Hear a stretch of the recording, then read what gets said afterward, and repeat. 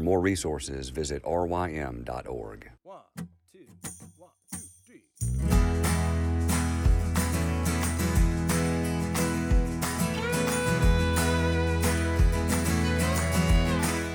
The Local Youth Worker is a daily podcast that's centered on 5 questions each week.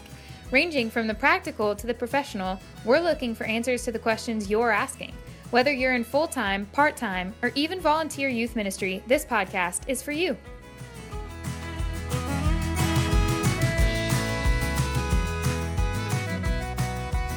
Hello, everyone, and welcome to the Local Youth Worker, a daily podcast brought to you by Reformed Youth Ministries. I'm your host, John Parrott. All this week, we'll be talking to Dr. Derek W.H. Thomas. Dr. Thomas, welcome. Good to see you and hear you again. Dr. Thomas is senior minister at First Presbyterian Church in Columbia, South Carolina. Prior to that, he served at First Presbyterian Church for around 16 years, I believe, in Jackson, Mississippi, where he was chairman of the theology department at Reformed Theological Seminary. Dr. Thomas is currently the Robert Strong Professor of Systematic and Practical Theology at RTS Atlanta and a teaching fellow with Ligonier Ministries. He is also a well-published author, has numerous books. Some of the more recent publications are How the Gospel Brings Us All the Way Home and Strength for the Weary, both published by Reformation Trust Publishing. Dr. Thomas, before we get into today's question, why don't you just tell us a little bit more about your family and then where you started out in ministry? Well, as you can hear from my accent, I don't come from these parts, and people are always telling me that. I've actually been in the States now for 23 years, but I grew up in Britain, in Wales, and went to school and college, university in Wales, and then in 1976 came to RTS in Jackson to do my MDiv, and then returned to the UK, pastored a church in Belfast in Northern Ireland for 17 years before returning. In 1996, I returned to RTS Jackson to teach, and the introduction that you just gave. Yeah, and before we jump in, I do need to ask, did you do any youth ministry as well? Well, when you're the solo minister in a church of, say, 150 members or so, you do everything, including youth ministry. And of course, at that point, I would have been in my late 20s. As opposed to 65.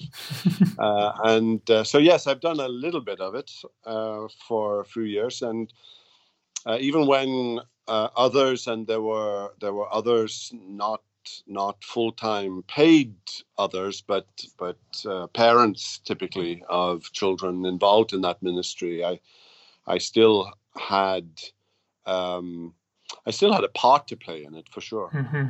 Yeah, and I need to say as well, in 2004, the very first seminary class I took at RTS in Jackson was Theology of John Owen. So that was my introduction to RTS, and that was my introduction to Dr. Thomas. So it's great to be able to connect with you and keep up and have you on this show today. So again, it's good to have you on, and I guess we'll go ahead and get into our first question for today. Those who listen know that this second season of the podcast, we're asking frequently asked questions to youth workers. But we also divert from that a bit at times and get some pastoral advice for youth workers. Those who listened to Dr. Ligon Duncan about a month or so ago know that these questions will be somewhat similar to the questions that he received. But let's jump into today's first question. Dr. Thomas, as senior pastor, what 3 pieces of advice would you give to someone serving in student ministry? And by student, we mean not just youth, but somebody who's at college and. Absolutely, I think it'd be fine to include that as well. Yeah. It's an important aspect for me personally, in that I was saved in my first semester at college, and college ministry was hugely influential in my decision to become a pastor, in my Reformed convictions, in the importance of serving generally. And there are individuals and books and truths, that I became acquainted with and imbibed during that period of my life that I still recall to this day. And I think that particularly in senior high ministry, perhaps more than middle school ministry, it's an important part in one's development and growth. I think that kids who are 16 and upwards, and maybe younger, are inquisitive and they're encountering life, and more and more, especially in that transition from home to university, when you're on your own and you're making decisions for the first time. Those are crucial moments in the life of any individual, and you are, in many respects, training and developing tomorrow's leaders. So I think that would be my first piece of advice, is to recognize the importance of what it is that you're doing, and never forget it, because something that you say, an action that you perform, a friendship that you show, coming alongside someone for a period in their life, can transform that person and make that person into something completely different by the help of the Holy Spirit. And there are countless numbers of people who look back to their youth worker, their youth minister, their minister, campus minister, directors of ministries, whatever, and have a huge impact. I remember at seminary, for example, listening to the stories of seminary students and just how many of them were impacted by their youth leaders and campus ministers to a degree that far outshadowed even their current ministers at the church. And I think in part that's because they were influenced at a time when they were growing and expanding physically, but also intellectually and spiritually. And so recognize the importance of that ministry. The second thing is a piece of advice I think I would give to anybody in ministry, and that is be gospel focused.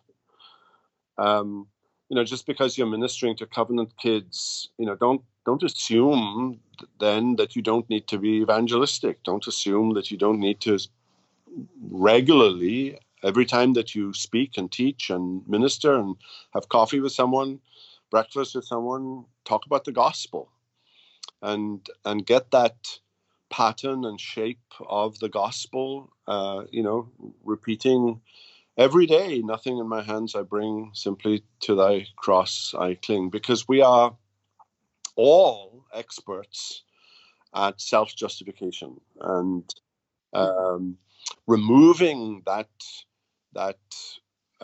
narrative that leads to idolatry is a lifelong process, and it begins, I think, by inculcating as quickly as possible that gospel-shaped ministry. So that means you have to stay close to the gospel yourself. And I think the third piece of advice would be to see the importance of the local church. I'm a firm believer in niche ministries. There are areas of our lives, and not just for youth and college students, but men's ministries and women's ministries, and we single out professionals sometimes, and and I'm all in favor of that. Birds of a feather flock together, of course. But the importance of the church, that the goal here is to see these young folk, become useful members of the local church. And that's not a criticism of parachurch ministries at all. I support a number of parachurch ministries and sit on boards of parachurch ministries. But at the end of the day, Jesus only has one plan, and it's called church. I will build my church, and the gates of hell will not prevail against it. And I think that means that as a youth worker and as a college pastor, director, whatever, they have to see in you that you love the church, and that you and your family have church as the number one priority, and so that the ministry doesn't become a thing in itself. It is a means to an end, and the end is that they find their niche within the local church. Amen. Yeah, that's some great advice. I mean, first, just seeing the significance of the ministry that's being done, and then secondly, like you said, remaining gospel focused, not assuming that these students, if they're covenant children, that they necessarily believe. And then kind of, you said, I guess maybe a sub point under that is also knowing the gospel personally, and you staying close to the gospel, and then the local church and the significance of that. But before we wrap this up, just kind of a follow-up to the first thing, you talking about how inquisitive specifically senior high students and even maybe some junior high students are, that sometimes we can underestimate the questions that they're asking and thinking. And so I wonder if, just asking you, as you said, you did not become a believer until college. Do you remember some of the questions you were wrestling with as a senior high student? I don't know if you had any connection to the church, but your thoughts on God, on theology, on church, what would you say, what were some of your hang-ups, I guess, with Christianity? Yes, I mean, I grew up in a secular home, a non-church going home, and I was a science major basically, but and I believed that science had all of the answers, but whilst there are particular features of where I was that are perhaps unique to myself, the thing that isn't unique is that I was asking questions, and they're very basic questions about who am I and why am I here, and why is anything here, and what is my purpose and goal, and why does anything matter. And I think that youth workers and college ministers and directors have a vastly significant role in trying to answer those questions, and not answering them out of a sense of cleverness, but answering them in a way that makes the student feel as though their questions are genuine and that they're sincere. And that there are no silly questions at the end of the day, and to take these questions seriously, but also to provide serious answers to them. And it's amazing to me as I talk to youth workers in our own church, for example, that there's the same questions that are being raised by teens today that I was asking 50 years ago. And in that sense, they're questions that have always been asked. Now, there are particular issues that arise because of where our society happens to be. And there are certainly things that youth workers have to deal with today that I didn't have to deal with even 30, 40 years ago. And we'll perhaps address some of those in later questions. But having the time, I think the people that have influenced me the most, especially when I was younger, were people who were prepared to spend time with me. They want, and I think that's probably one of my besetting sins, is that I'm always in a hurry. Life is so busy that you're always on a mission to do something, and you don't have time to stop and spend the time that you should spend with someone. Yeah, that's a lot of very helpful, good counsel there. And like you said, just the importance of being with somebody. There's so many times, I think we've said on this podcast, that some of the times we spend with junior hires can seem so pointless, but we see that the Lord is using that in a mighty way for years to come when they seek us out to ask these questions that they're wrestling with. So that's some helpful perspective there. Well, Dr. Thomas, thanks again for that. Tomorrow we're going to talk to Dr. Thomas about the seminary classroom and just how that has changed. So be sure to tune in and listen to more with Dr. Thomas. Thanks again.